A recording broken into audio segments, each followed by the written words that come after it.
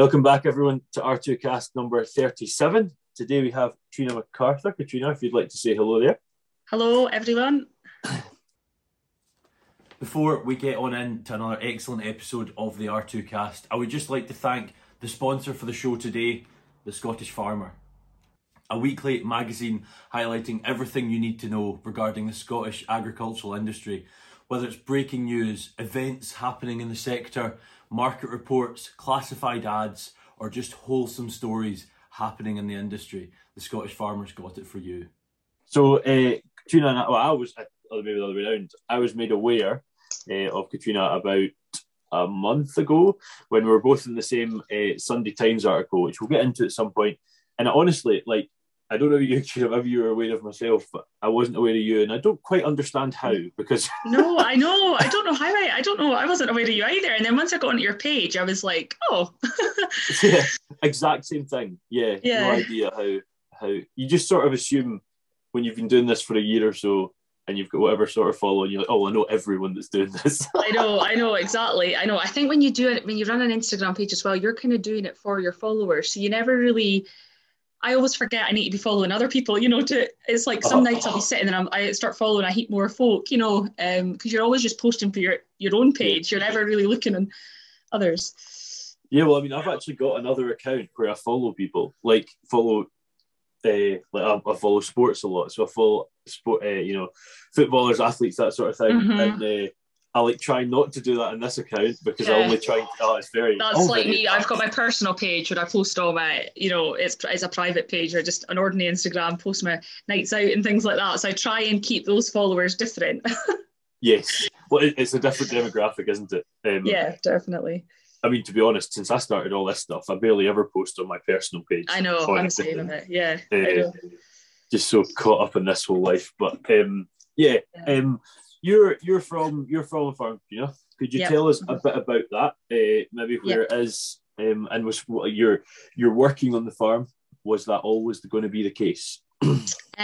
So growing up on the family farm, it's near Nairn, about 6 miles from Nairn. So sort of muddy coast, but along that bit, just Nairn's kind of between Inverness and Elgin. I grew up there. I've got two sisters, one of 3 girls, so I'm the middle daughter. We farm about 1,000 acres, beef, sheep and arable. I actually now live through near Huntly with my fiance. He's a farmer through there, but I'm on the road all the time. I'm back here every week. I'm at home just now, actually. My blue Texels are lambing just now, so all my spare time is on the farm. And then I work for Aberdeen and Northern Marts 4 days a week. That's kind of story.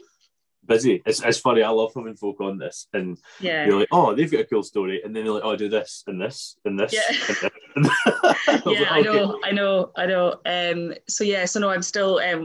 My sisters and I, we farm in partnership with my mum and dad. So, it's just a family team effort. Yep.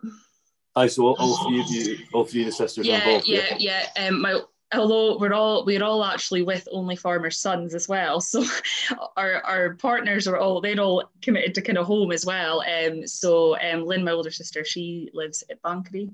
Her fiance, she's just newly got engaged tonight. Her fiance is beef and arable, and then Lynn works for Aberdeen and Northern Marts as well. So she's actually full time with the Mar. And then my younger sister, she works in a nursery, she's a nursery teacher, so in a school. But she's involved as well at home. We all kind of put a bit in. It sounds like it's going to become quite the dynasty of just this big collective of farms. I know. Well, I know. That would be ideal, but as you know, that doesn't always go to plan. They're all, my fiance, he's just arable and he does contracting. They used to have stock on their farm, but they're just all arable and contracting. And Lynn's partner, he's cows and arable, and Duncan's cows and arable. Lynn's actually got sheep now. She's ventured into sheep too, just from home having sheep. She's got Johnny into yows. I don't know if he's just best pleased about it, but he's he's going with it anyway. They're making good money. So yeah, brilliant. Yeah, sort of slipped a wee bit just now, but they'll pick up. Yes, but it has slipped, but slipped back to a figure we still weren't looking at 2 years ago. I know, exactly. I know. The price of a store lamb is still what a fat lamb used to be years ago, So exactly. yeah. So no, that's the story. No, I hear it. It's deserved. We were actually just in class last week. We were having a chat about it, and I took the figures off the HTV website, just having a look at it. Mm-hmm. And I think an E3L was still $5.99 a kilo, and you're like, I know that's the absolute perfect grade, but like, still, and this is when we're back on. I know. It's great. It's deserved. It's required. I know. I think it's probably still not enough to meet the cost, of everything. But I think, as my dad keeps saying, everyone's going about how this trade for cattle and sheep's been phenomenal. It's been so good since, during COVID and things. And I think it looks so good because it's been so poor, Yeah. Everyone thinks this is a flying trade, but it's just because we've been receiving, bad trade, Yeah, and here with prices of everything else, like you're saying, I mean, fertilizers. Yeah. The impact on fertilizer is the least of the worries of what's happening in Eastern Europe at the minute, but it's going to have a massive impact on that side of things as well. I know, definitely. Yeah. If we can somehow forget the humanitarian impact, the further impact, it's still going to be drastic, and it will be worrying, but hopefully from a price perspective, it either keeps going in the right direction or stays where it is, and inputs can somewhat stagnate. But yeah, definitely. Who knows? I don't understand economics. I know, you need a crystal ball in this game, don't you? Yeah, exactly. So beef, sheep and arable, could you go into a bit more depth? And you mentioned the blue texels there, which I think So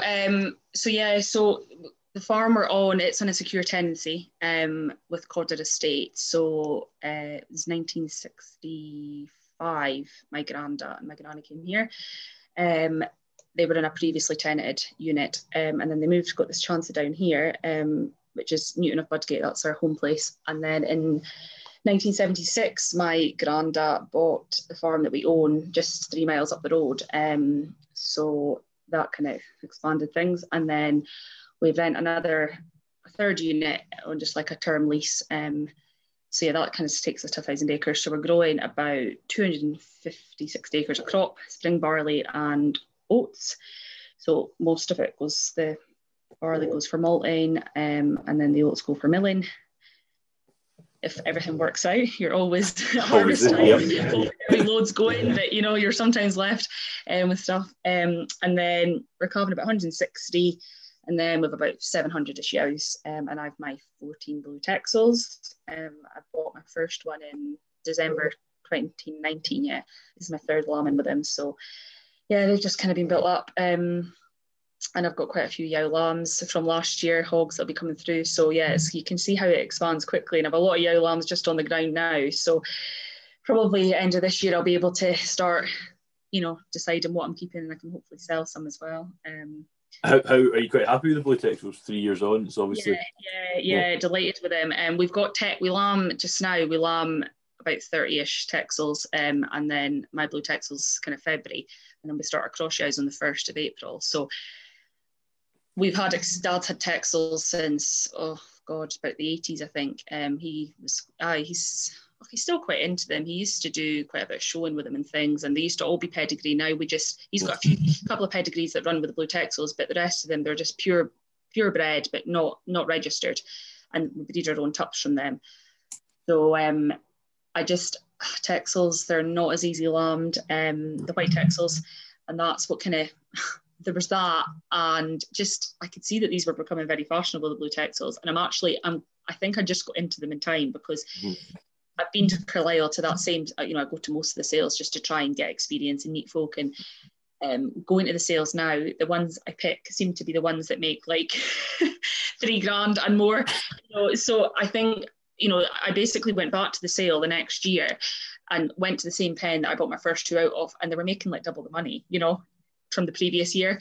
And they're just, they're so popular. Particularly seem to be with females as well, and younger ones. They're great mothers and plenty of milk, and the lambs are up onto their feet really quickly. And then there's a commercial kind of aspect to them as well. We used the blue texel last year for the first time over our yow lambs, over the hogs. So they popped out no bother. And And then we've actually put blue texels, some of my tups that I kept, we've put them onto gimmers, so they'll put texel cross gimmers, just to get the first lamb out.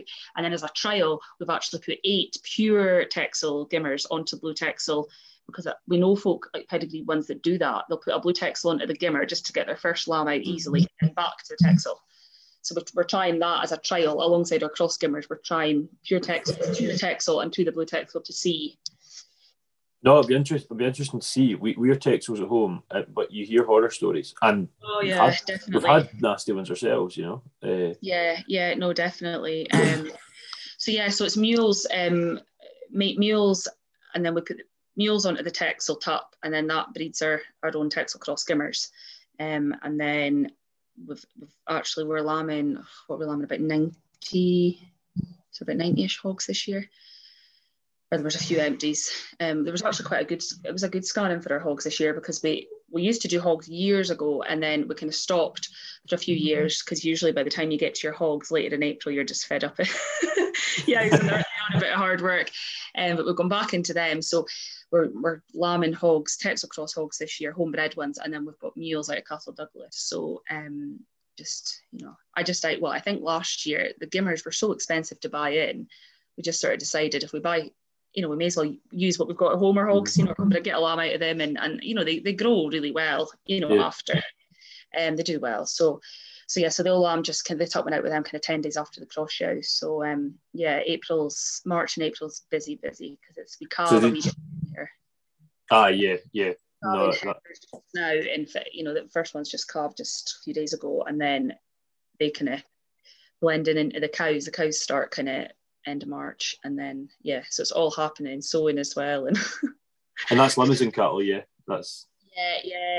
so Limousins, we used to be into pedigrees. We still got pures. My granda bought his first ones. Oh God, I should have looked at the dates. One of the first actually up in this area to get Limousins. He went out to France as well and bought pedigrees. So my dad and my granda had a lot of good times with showing pedigree Limousins, and sold bulls at Carlisle and Perth and things. And then unfortunately we got Yonis in the early 2000s with something they bought in. So that kind of, Dad my granda, he died in 90.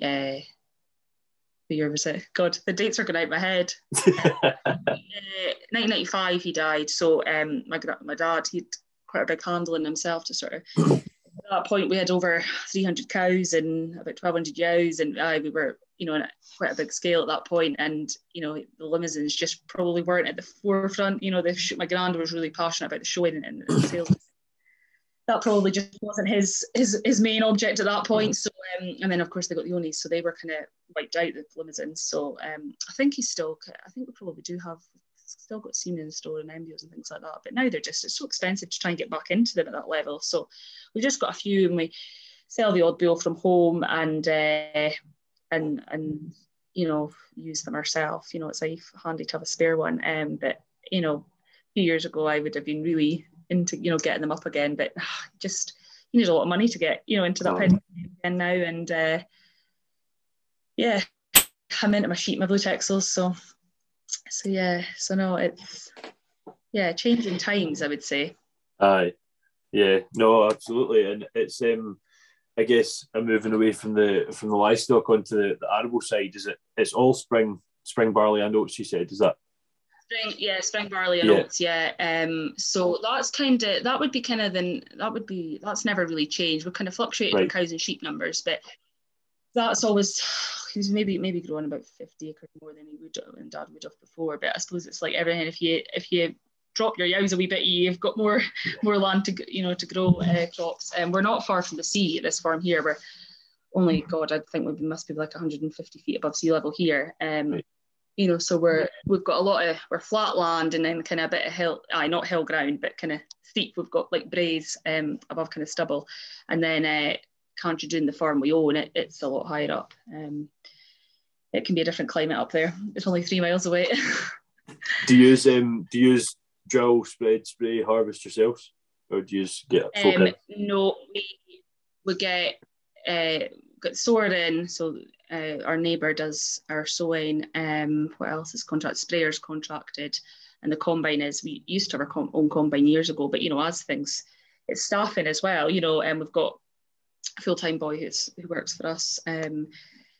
But yeah, Dad does all the ploughing and baling and, you know, mowing and all that, silage, everything's done. So John Deere, he's got for all that jobs, and then a couple of class as well. It would be more maybe the stock tractor. And then Amana-too, it does all the work every day. It's the working machine, the loader or forklift, whatever you want to call it. So yeah, no, it's you're kind of that 250 acres. You're kind of that in between amount of crop where you could probably maybe have a drill, but you just can't quite justify. You know, I know through in Aberdeenshire there'd be folk would be growing maybe a lot less than that, and they would have their own drill. You know, there seems to be areas where everyone kind of has everything, but it's not. Our neighbour, he sows his own, and then sows ours. So and it's just, that would be another man tied at that time of year when we're in the middle of lambing and calving, you know. So just it works. Yeah. Yeah, and if it's your neighbour there and they're only really sowing their own and yours, it's not like they're. No, that's right. No, we've got a really good. This community is you know, brilliant. Obviously, I'm in another community now with Stefan, but the community in Nairnshire, it's a really close, tight-knit community. We've got really good neighbours and friends. Help each other out. Yeah. I mean, I think there's obviously places this won't be the case, but I think in general the farming community helps each other out. You know. Definitely. Oh, definitely. Yeah, definitely. But it's funny. Different areas are different, I would say. You know. Some areas are close-knit, and other areas maybe aren't so much. I feel like our farm here, we're right on a main road, and everyone pops in. You know, there's someone popping in and out to see us, which is nice. And I suppose I think just because we're so near the main road, you know, if you were in a hill farm, you wouldn't be seeing as many folk, you know, are out the way about. So yeah, so limousines. Going back to limousines, we've never, apart from a British Blue Bull, which we had, 15 years ago probably. My dad will probably correct me, it probably wasn't I don't know if it would be as long as that. That's the only other bull I've ever known. It's always been limousine. Yeah, they've been here, so I think they were such a big passion of my granddad's as well. We would never want to change anything, and you know, they produce the, you know, the goods at the end of the day in the storing. Yeah. It's funny when you say off, my dad will probably correct me. I mean, I obviously film loads of these, and I often will say, you know, oh, Dad's probably saying I'm like 10 off or whatever. You know, always. I know. I actually did think, I was like, maybe I should write some stuff down tonight. And I thought, oh no, but it's when you're put on the spot, you actually do, you know, like I should have been able to just answer some of those that you're thinking, you know. And it's funny doing this because I used to work for the Scottish Farmer. So that's when I went to agriculture college. I was, you know, three daughters, and I think everyone always thinks, oh, daughters, oh, if that'll be it, no one will be interested in the farm. And ended up, Lynn went to agriculture college, went to Oatridge for 2 years, and I went to Oatridge for 2 years. We're sort of I was tying between Craveston and Oatridge because obviously that's Aberdeen, and we're actually about an hour and a half to Craveston probably, but I just wanted to go a wee bit further because we were always going through to Aberdeenshire for young farmers and things, and I thought, oh no, I fancy Oatridge, because I knew kind of in Oatridge just outside Edinburgh, everyone came from all areas, and I'm glad I did do it, because I think if I'd been at Craveston, you would have been just too close to home a wee bit. You know, you would never really be out the area. But there was some nights when you were going down the A9, you were thinking, oh, it would just be fine just to be going to, you know, Craveston just along the A96. So the two of us ended up doing agriculture, and although my little sister, she was always really good with kids, wanted to do that, kind of go down that line. She is just as we are outside on the farm. So, you know, it was funny, you know, folks saying, oh, daughters, but then it ended up, you know, I always said to Dad, you could have 3 sons that weren't interested in the farm, you know. So then I went to college, and I did 2 years there, and then I was off. I always wanted to work for the Scottish Farmer. It was just an ambition of mine. Patsy Hunter was like, when I was younger, Patsy would be laughing if she heard that. I think I probably told her. She was like, I ended up being she was my line manager, you know, I worked under her. And I just said, when I would go to a show or something or a sale, I just always said to Mum, I want to do what she's doing. You know, she was, you know, had the notepad out and speaking to the farmers, and they offered me a job just when I was just about to finish college. I was just about to finish my HND, and they offered me a job. So I left Oatridge. I just finished and left Oatridge and went straight into a job. So I was just at that time 18. Yeah, I would have just been 18, 19. and obviously it was a big move going to Glasgow. So at that point, I was like tying with the idea, do I get a flat down there? But my mum is a farmer's daughter from Ayrshire, a dairy, predominantly dairy, but they've actually beef and sheep as well. So they stay in North Ayrshire. So I just went and stayed with them because I was always up and down the road. And then I did a lot of reporting in the North area. So it was never viable really to get a flat or anything. So I stayed with them. So I was always, because I'm such a country girl and I'm quite a home bird. So I thought, didn't really tie with the idea of Glasgow, so it worked out fine. Stayed with my granny and papa, and then on the farm, my uncle and auntie are in the farmhouse. So I worked with a Scottish farmer for 3 years, was it? But it was just the location. I just back up here, and it just wasn't working the same. So that's when I finished there, and I went self-employed, and I built up a really good wee business. And then of course COVID came. So there was no shows, no sales, press couldn't get into any of that sort of things. And the work just vanished. I was still doing odd bits. I do a lot for like breed societies and things. And I thought, oh God, what am I going to do now? So I was just, at that point, obviously we were right in the middle of lambing, and that's when my page started. I started my Feeding the Nation, my Instagram page, on first day of lockdown. So then work was coming, I was getting wee bits in and stuff. I wasn't overly worried. I knew there was folk in a lot worse situation. I was still at home and I was working at home, so it was fine. And then I started doing odd bits for the Mart, for ANM, like just going to the Mart on days and helping them out the back. I like on the laptop out the back and things like that. And then I was doing PR work for them anyway. They were one of my kind of regular, folk to be writing for. I was doing stuff for the website and just, doing features and things on customers. And then they offered me a canvassing role. So I started canvassing last end of April last year. So I'm doing that 4 days, and then I'm with the Scottish Farm. I'm doing work freelance for Scottish Farmer, Farmer's Guardian, breed societies and things like that. And Scotch Sheep, I'm involved in Scotch Sheep. I do the PR for it. So it's sort of like my nighttime jobs. And usually I'm off the Mart on a Monday, and that's when I'm usually on the laptop writing or things, or I'm lambing or on the farm. So yeah, it's busy. You can tell you're a journalist, because it's honestly quite funny sitting here. You just ran through the next 4 lines there perfectly. I know. I also talk for Scotland as well. I saw a thing on Facebook the other day, and it was like all the kids who had to sit in a parents' evening, or you would go every subject in the academy, and they would just say, yeah, I mean, she's getting on fine, but she just can't stop talking. That was me. I was that kid. Yep, I was that kid. They tend to say he, but that was the only difference. I used to say to my mum, I used to say to my Dad, well, at least I'm not sitting saying nothing. At least I contribute. It's actually quite funny. I mean, I've sort of went into a career where I am now working with my old lecturers, and they've told me that. Yeah. The one that was you. Yeah, I know. I was quite often the kid that was out of the class. Not often, but I was never bad. I just talked. But I always felt like talking, you gained from that. But I can see why it's annoying. But yeah, it's yeah. So sorry, I've probably went and answered all your next questions. No, I'm probably going to jump back to a couple of them, but it's all good. The also great that you're doing some promo work for the Scottish Farmer for me. I don't even need to do my own job. I just did a feature recently for them on a livestock farm in Aberdeenshire. So it's funny seeing your name back in there at times, because I was there. But I learned so much there. I am really grateful, especially to Patsy Hunter. She taught me so much when I was there, and then of course I made contacts there. When I left self-employed, that's how I built up such a a good wee business.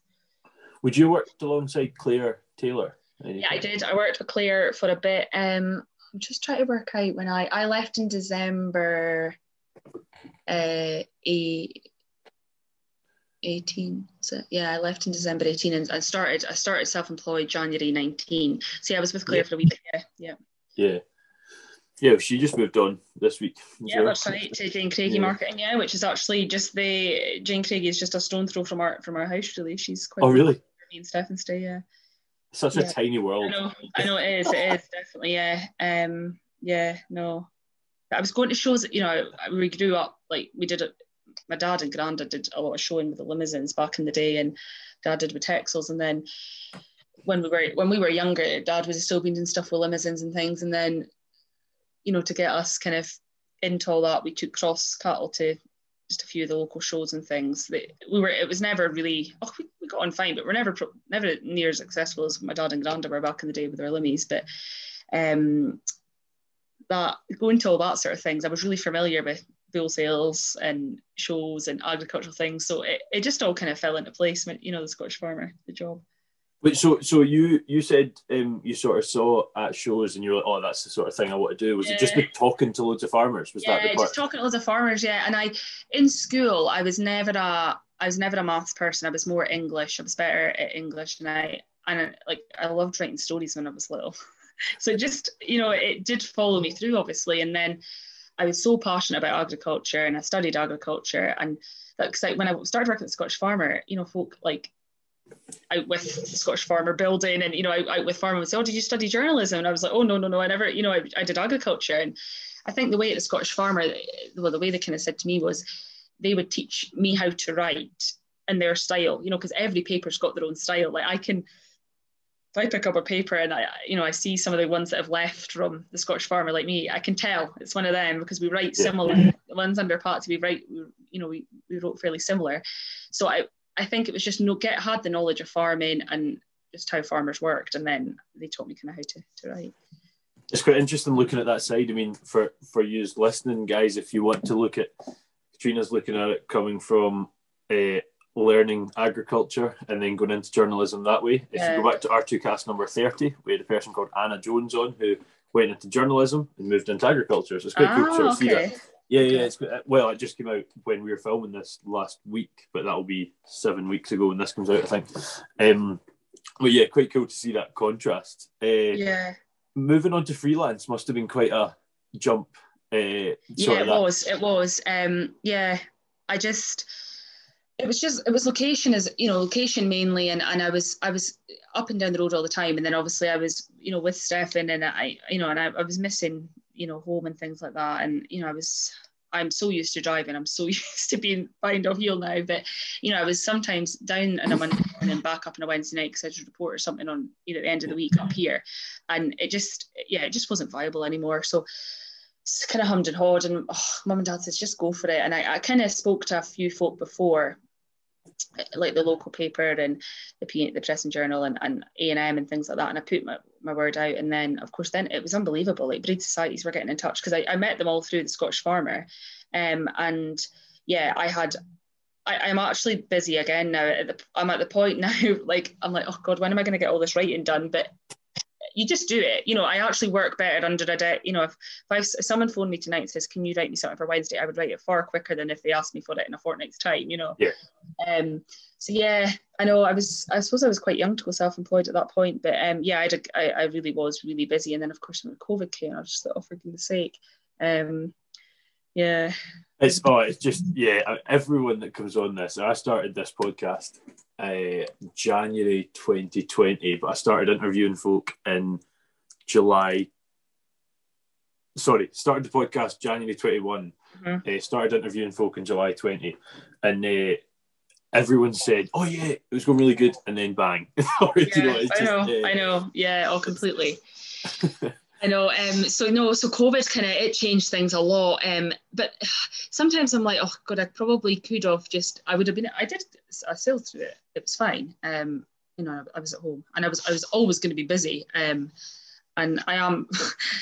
My dad would maybe beg to differ, but I am fairly sensible with money. You know, so I did have that. You know, I can save money, but I do like spending it as well. It's a tough one to learn. Yeah. Oh, definitely. And then of course it's all fallen into place, because now we're just in Murrayshire and no more. We're the house Stefan's Farms in Aberdeenshire. It's Bridge of Marnock, which is just near Huntly, near Turriff. It's kind of between, and we stay in a house just near Rothy May, which is just a wee village. It's near Keith and Huntly, kind of same distance. So it's really good for my work. I'm pretty central. I'm not far onto the 96, so I'm about an hour and 10 minutes back to here, the home. So it worked out fine, because when I moved through there, I quite often think I would not like to be in the house 5 days a week on my laptop. When I was at home all the time living, it was perfect, because I would do a few hours and then Dad would say, "Oh, can you come outside for 5 minutes?" Turned into 2 hours, and there was folk moving about all the time. But yeah, I think I know a lot of folk work from home now, but it definitely wouldn't be me. I like company, and so it's worked out fine. I'm in the mart and I'm on the road a lot, so I'm meeting. I was lucky, I knew a lot of the farmers through there, but I've met so many folk, and I got to know neighbours really well through my work, with the mart. So yeah, that working from home is a weird one. I mean, we worked from home pretty much the whole time last year, and then this year it's sort of, I would say for the most part, I'm on campus 4 days a week, once at home, and it's fine. You get a lot of work done at home on that day. That's but right. 5 days. Yeah. It just, I think you can see, I think most folk will be doing a kind of half balance now, won't they? They'll be doing like a few days at home, a few days in the office. But like one of my best friends, actually, she'll be working from home. She's just come back after maternity leave, and she's going to have a couple of days in the office. And she's like, you definitely need it. You need to, especially if you're a mum. It can be quite lonely at times too. So yeah. No, absolutely. Drop my pen. Headphone users, I apologise. You mentioned you work in canvassing. No, you didn't. You said canvassing. Could you tell us what is involved in that? Yeah. So it's field person or canvasser. So you're basically, because I work 4 days, I'm usually a Friday. I'm always in the marks. That's store cattle day. That's the biggest day of the week usually. And then the other days, sheep can be, we sell sheep on a Tuesday as well, and then breeding cattle sales can be on a Wednesday. So it varies. Different times of year I can be in the mart most days, but the other, usually at the moment, 3 days I'm out on the road canvassing. So basically going out to customers that will be selling stock, going to see their stock just before they're being sold, and just discuss trade and things, and then also going on to other farms to try and get the stock into the mart. That's we've got competitors in the area, so you've got to try and cover the ground. And yeah, it's like a PR job as well, actually. So again, it just clicks with what I do, with my freelance work.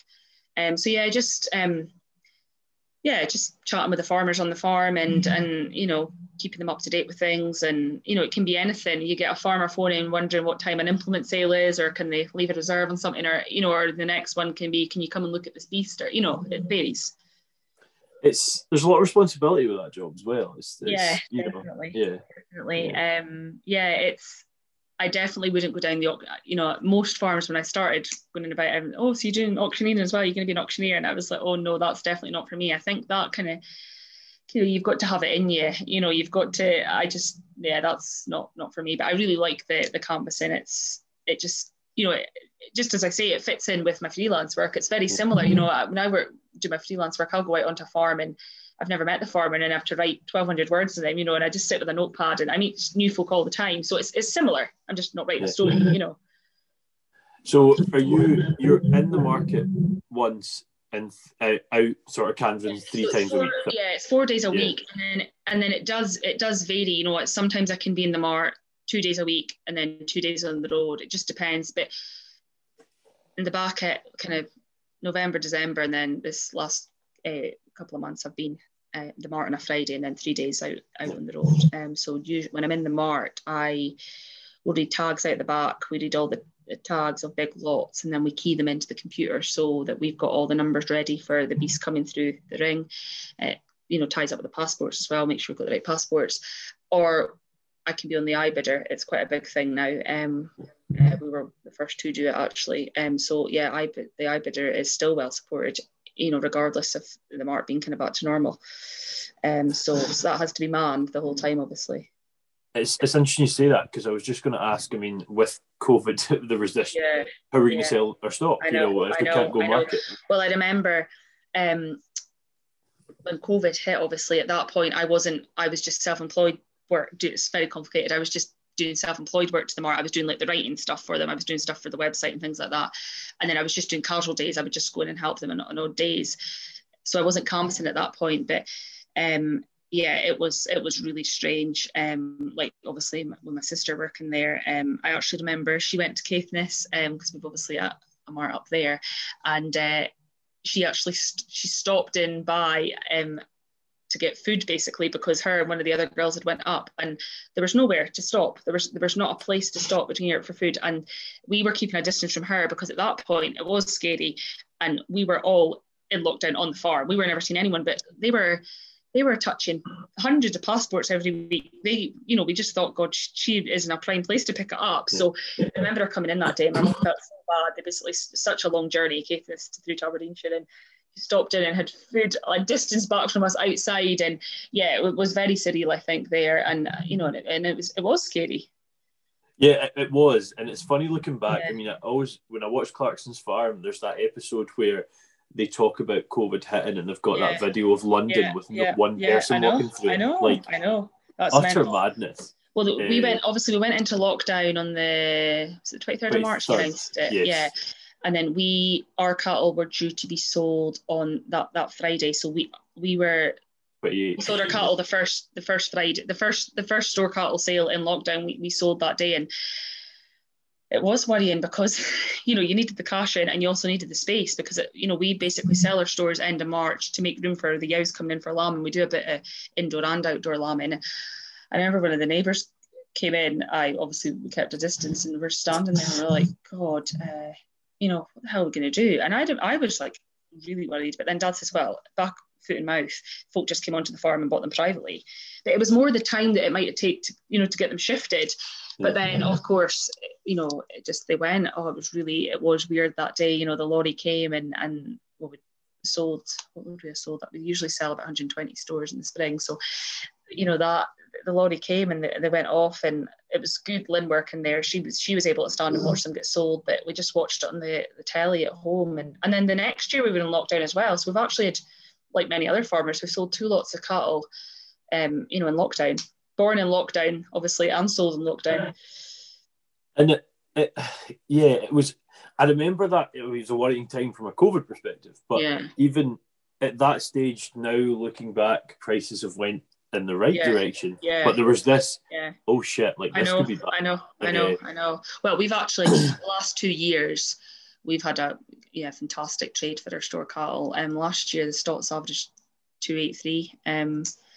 And the heifers, they were about 277 or something pence a kilo. So we've had a really good trade the last 2 years. But again, last year I was at the mart, but everyone just had to watch from home. Yeah. No, strange old times. And I hope you've kicked your feet up and got comfy and enjoying another fantastic episode of the R2Kast with another really interesting guest.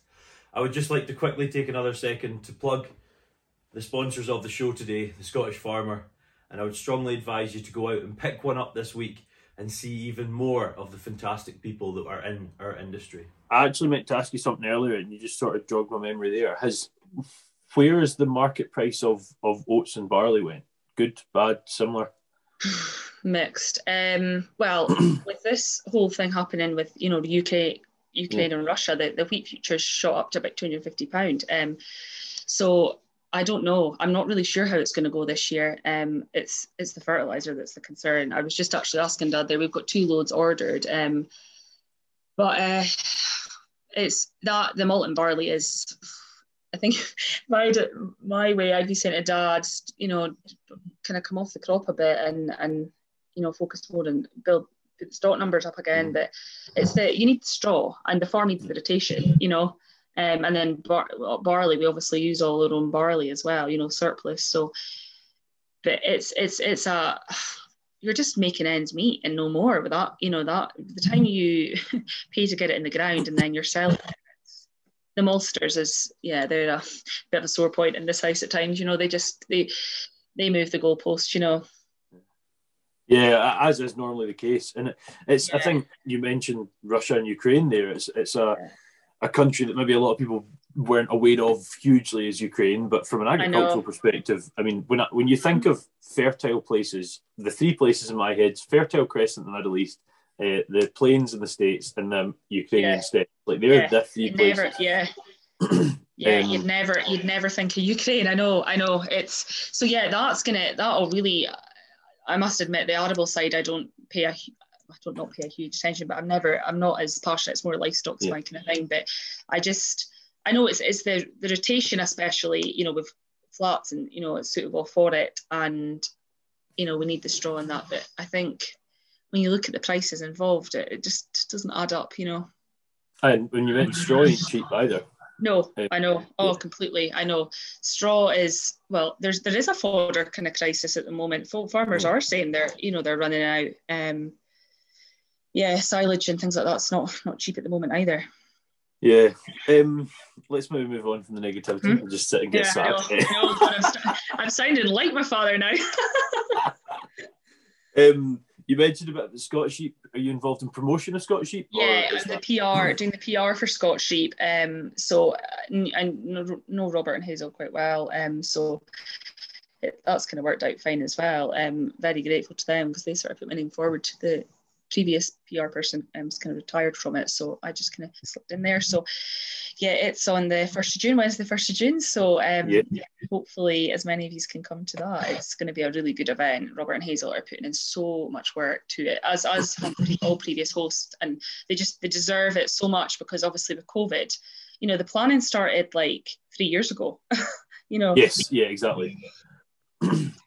So it'll be great. I mean, there's going to be, you know, just as much cattle to look at, you know, sheep, cattle. They're great stock people, and a great location really as well. It's fairly central, Teelin at Dundee, so just off the main road as well, the A90, and, you know, from all areas, it's quite easy to get to, you know. So yes, it'll be really good. But yeah, it's the meetings they've been held in for March, so I've been going to as many of them as I can. It's just location's a bit, you know, it's a bit further away. We've actually got a meeting tomorrow night, but I'm not going to make it because Spring Show is on Wednesday, the Royal Northern Spring Show at Thainstone, so that's another big day. So I seem to have landed with a commentating job out of the Mart. We all get jobs that day, and I did commentating at the Aberdeen Christmas Classic in December there, so I wasn't too bad at it because I'm doing it again. So well, it's handy when you can talk, as you say. Yeah, I know, but you know, saying I can talk for Scotland, but I don't like standing up and, you know, talking, and, you know, right.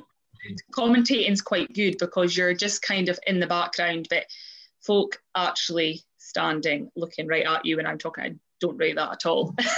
My dad did a wee party for his 60th just in the garden, and I was the one who said, "Oh, one of us better say something."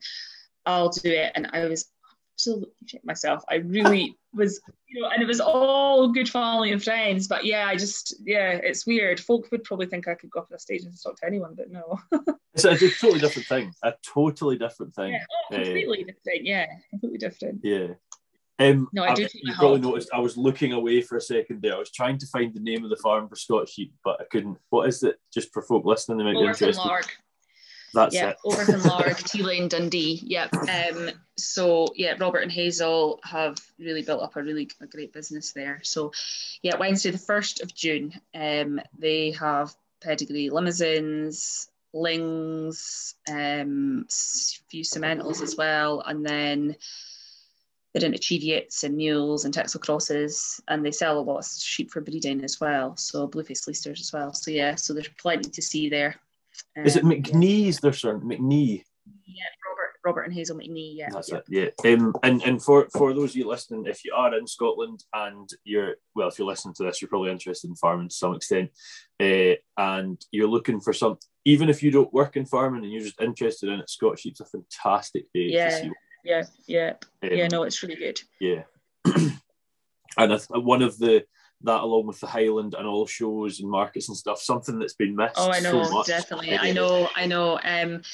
Highland show is, it's going to be, I would think it'll be, I know they've got to kind of place it differently this year with the numbers and things, but Highland show's actually been a family tradition like many other families. The only year we've ever missed it as children, obviously, aside from COVID, was the year of foot and mouth. We've gone every year, stayed for the 4 nights. Used to go caravan. We used to show it as well. So when we were younger, my dad would go in the lorry and my mum would take the caravan. It's just been a family tradition. That's where we've made a lot of friends there. You know, as youngsters, kind of drinking, the youngsters playing among each other, and that's where we've met. You know, made friends. It's a great event. No, it is, and do you know, probably guilty of not seeing enough of it every year. I know. Well, I think thing as well is like everyone's always like, how can you go? It's probably different now with work and things like that. And everyone's like, how can you go for the 4 days? And I'm like, oh, of course, it's just what you do. But you do feel you've kind of seen, you went through different stages with the Highland Show, because when you were younger, you wanted away from your mum and dad. You wanted to do your own thing. And when you got that wee bit older, it was always like the top area you went to, and you spent money and rubbish and bought things. And then as you got slightly older, you went to the herdsman, and you never saw your mum and dad until the end of the week, until it was time to go home. And then now it's funny, you kind of go back to your mum and dad, you meet up with them and have a drink. It just changes. It's I guess I went with this. I'm just I can't remember the term, an only child. That's embarrassing. We just went with mum and dad and I would go, but I'm from an island, and they were quite often getting someone else to sort of do the stuff at home when everyone else was there as well. It's always a bit tricky. So it was more just sort of me going once I got to uni and that. And the herdsman was a place we frequented. Good times. There's actually just something sprung to mind that I probably should have asked that I forgot. A&M, Aberdeen and Northern markets. Right? How many markets is there? There's 2. 2. Yep. And then there's also Elgin Mart as well. It used to be a lot of people from our area sold at Elgin. But now there's no like livestock sold there.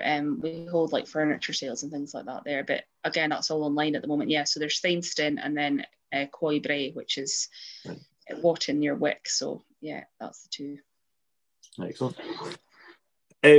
Around the start of lockdown, you've mentioned that you started posting on Instagram. Now, funnily enough, I started this on the 12th of April after lockdown. Basically got home. Yeah. I got furloughed on the 28th, so the day that you were selling. I got furloughed, came home. It was that gorgeous weather. One of the best lambing times I think we've ever had. I know. And it just made sense. People were stuck inside. Let's post some photos of lambs, and that's where I started. Were you similar? Yeah. It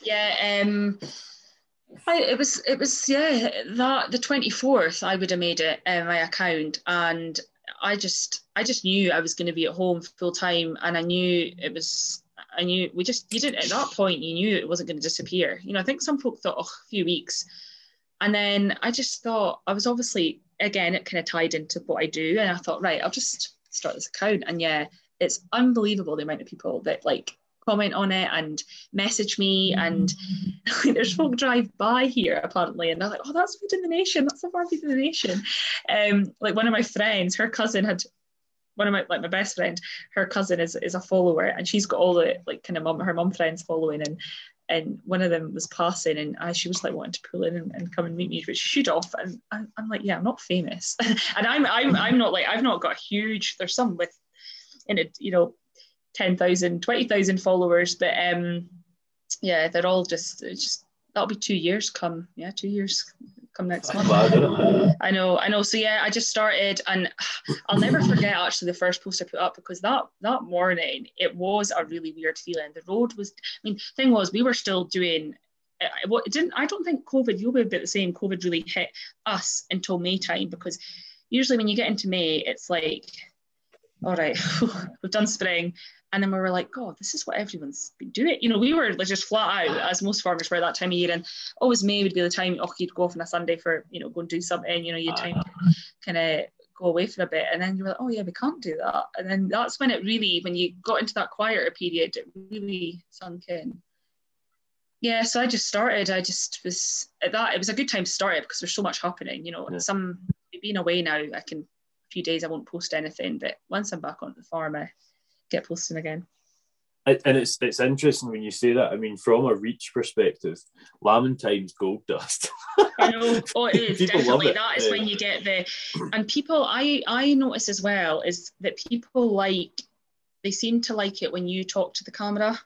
A lot of people, they find that hard to do, but I think it helps, because then they can engage with you a bit more. Yeah.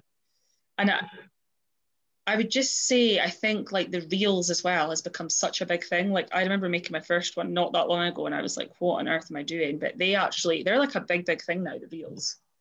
Yeah, well, they're sort of like Instagram's TikTok, aren't they? They're like, yeah. But I hope it doesn't go too much like that way. You know, I hope kind of stays the same. Yeah, and do you know, I started on Facebook and always, actually Instagram started 3 years ago, but I never done it. But I started the Facebook and then Instagram came second. It's so much more confusing to do the Instagram side, to be honest. Yeah, I know exactly. Yeah, no, it's great, and I've met so many folk on it, you know, to speak to, and I've actually seen a few of them down. We go to Carlisle a lot to, like, that's where we get our Blooms and Bulls and obviously Blue Texels and that, and I've seen a few of them as well down there, and it's really, and a lot of folk have actually made accounts like myself during COVID. You know, a lot of us did it at the same time or just after. Yeah, I'm good pals with Mel, you know, Blue Tex as well. I've known her for a while, and she's a bit of a sensation on it. We've been on this Farm Life. Yeah, absolutely. Yeah, it's cool. I mean, I speak with quite a few different social media people on this, and there's like a proper community there. It's class. Yeah, definitely. Like I had Louise Crowley on recently, who's obviously massive in Ireland, and loads of different ones. But have you felt like it sort of brought you opportunities out with work as well? And it has, I suppose. I had a few folk actually message me and they were like, "Oh, I didn't realise you did this. Could you write a piece for me?" So yeah, I definitely have had bits like that. And obviously I was in that article with you, and then I was in an article about a year ago in our local paper, and that morning I just had so many more followers. Like, I know if you were on telly you'd be getting a huge amount of following, but just you know, just even being in the local paper I had more followings.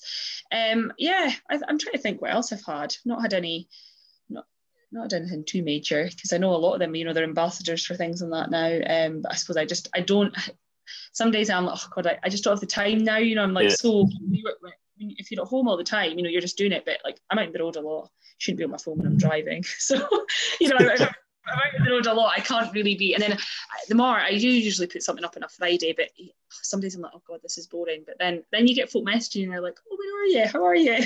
Haven't heard from you in a while. It's a right little community, Instagram. Yeah, it is, and folks seem to care. It's like, how are you? Yeah, definitely. I know. And folk remember stuff too. Like, they'll message you and be like, oh, how's that lamb? Or you know, they do seem to remember.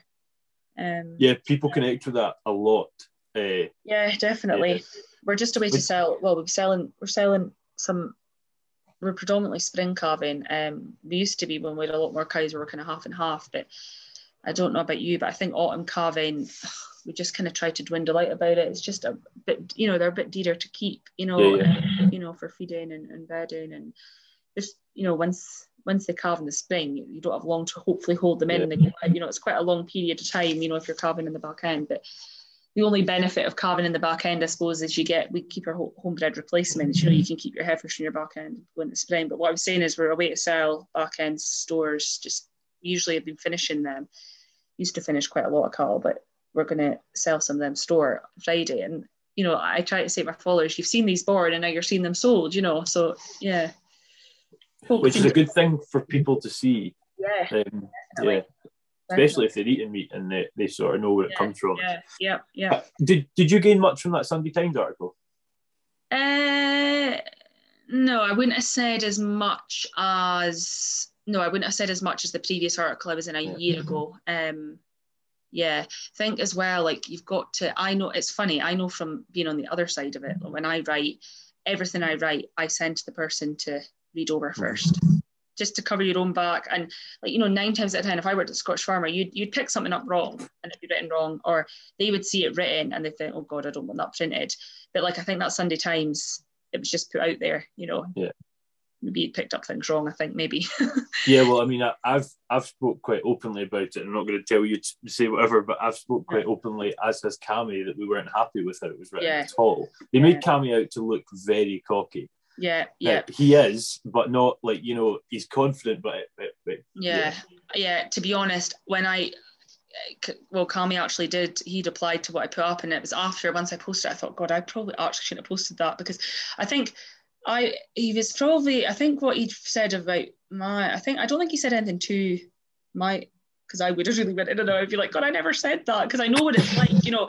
But I know Cammy wasn't happy about it at all, and after it was kind of posted, I was like, oh, maybe I should delete this. But yeah, no, it's still there. No, they didn't. it was Cammie's that was the worst. Like, oh, no one does more in sheep than me. Something like that. I can't actually find it, but I just felt like the guy, he phoned me on the Friday afternoon and he just did not want to talk to me. And I was like, oh, okay. So I actually ended up sort of leaving halfway the conversation, to be honest. But yeah. I think as well is you definitely need to know what you're talking about, because he didn't know enough of what he was writing about. And I know when I would have to write a few arable things, I would be, obviously I know the basics and things like that, but I would be having to ask Stefan, is this right? Because if you don't know what you're writing about, it's very hard to write, Yes, yeah. Like if I write about stock all the time and it just comes easy to me, I can give you a spiel off the top of my head what I'd write about different breeds and their characteristics and things like that. But if it comes to something you're not sure about, and that's maybe partly why it came across wrong as well, because he didn't know what lambing was. So, Yeah. And I haven't gained from it, I wouldn't have said. And in hindsight, I probably shouldn't have posted it. I suppose I was thinking from my perspective, I just had written these Instagram pages are the kind of things that I would encourage anyone to do, because it helps an industry, Yeah, it helps the industry. And, I even tell my students to do it themselves from a promoting yourself perspective. Brilliant for that. Yeah. I think for as you say, for a promotional kind of aspect as well for farmers, like I put stuff up about my blue Texels and I've had a few folk messaging me, would you have any for sale? It's just like going to a show, it's a shop window. Yeah, absolutely. I wouldn't have said it was just ideal. Yeah, well, I mean, that's 3 for 3 out of the people involved in it, so we'll move on. Yeah, we'll move on. No, here, listen, I to be honest, out of the things that I planned to cover, we've sort of covered it all. I mean, you somehow read my mind and went through every single bit. I think that again, that must just be the agricultural journalism. Yeah, just got an idea. But I think you said you've listened to a couple. There's two questions we always finish the podcast with. Whether you've got to the end of them or not, I don't know. They're not too difficult, don't worry. It's just, where do you see yourself in 5 years? And the second question is, if you had any tips for folk coming into it, and sort of answer this in 2 ways, if you want, Katrina, be it farming and journalism, what would they be? Yeah, 5 years. Just, I would say, hopefully successful and happy and healthy. I think that is key things there. And I'd probably just still like to be doing what I'm doing and be settled and hopefully have a family and things like that. And I want to just try and keep going what my dad's built up. I'm just third generation, me and my sisters, here in this farm. So just try and keep going what the previous generation has given us, really, in a roundabout way, if we can all work it out how we're going to do it. We're saying at the start of the conversation. I think we've learned in the last wee while, with a close family friend being diagnosed with cancer, that health has come in first, definitely. And then tips for getting into this industry, I would say get the experience first. If you can, get onto a farm and just find out how it works, because going back to college, I had a great time. I've made lifelong friends. Like, the girls are some of my best friends and we're dotted all over the map in Scotland. But I don't actually know how much I would have actually learned. I learned a bit at college, but you're there for the social aspect as well, completely. Yes. Agricultural. Yeah. I actually think I probably learned more at the Scottish Farmer, going out onto a farm and finding out how that farmer farms, if you know what I mean. I learned so much more about breeds, just farming systems. I think sometimes in the classroom, it's a bit too textbook. You're learning almost off the radar a bit. Oh, I definitely did learn things. Don't get me wrong, don't not go to agriculture college, but I just feel being sort of just hearing it from the horse's mouth, you learn so much more, obviously, and just seeing it, So I would just gain get the experience and don't be afraid to ask for help. But it's not the easiest industry to get into, obviously, is it? No, it's not. But I think this podcast that I've been doing now, you're number 37. There's been people that have been born in farms, people that haven't been in farms, and there is ways in. And I guess the sort of the textbook stuff in the classroom sort of builds that basis on what you can sort of learn when you go onto those farms. Plus that sort of social network you build up is also very important in this industry. Definitely. Yeah, but Very good. It's been great to chat. Good thank you very much. Thank you for inviting me to do this. Not I know. Hopefully I'm sure we'll catch up, Highland Show maybe, or something like that. Yeah. Well, Scott Sheep as well. I take it you'll be there. Scott Sheep, yeah, I'll be there. Yeah, no, that would be good. Yeah, no, I've listened to quite a few of your podcasts. They're really good. Thank you. It's good. Yeah. It's normally the people on that make them interesting. It'd be pretty boring if I just sat here and talked to an iPad all day. So. Exactly. Yeah, no, thank you. So Scott Sheep, if you see a bunch of students and me, then that's probably me. That's you. Okay, I'll keep an eye out. Yeah, I'll probably be running about that day like a headless chicken. But I will definitely make time to come in. No, good. Sounds good. And for those of you listening, guys, hope you've enjoyed another episode of the R2Kast. Next week we have Will Rupautumn, who you may or may not know of Cowley Hill Farm on YouTube. He'll be in to talk about starting on YouTube, his clean flock, and that is not dirty flock. That's a breed called Cleans. And also he works for a company called Data Mars, which looks at sort of data use in agriculture. So we'll see you next week for that. Well, that's it. Another R2Kast finished. Another agricultural mind opened up. And I would just like to say that getting these guests on board, it does take time, and it always has done, but I've now went weekly, and with that comes even more time required. And I would just like to finally thank once more the Scottish Farmer for sponsoring the show and making that much more possible. Please be sure to get in touch if you've any ideas of people you'd like to see on the podcast, or maybe ideas you have for me presenting better, because I definitely do require that. See you in the next one.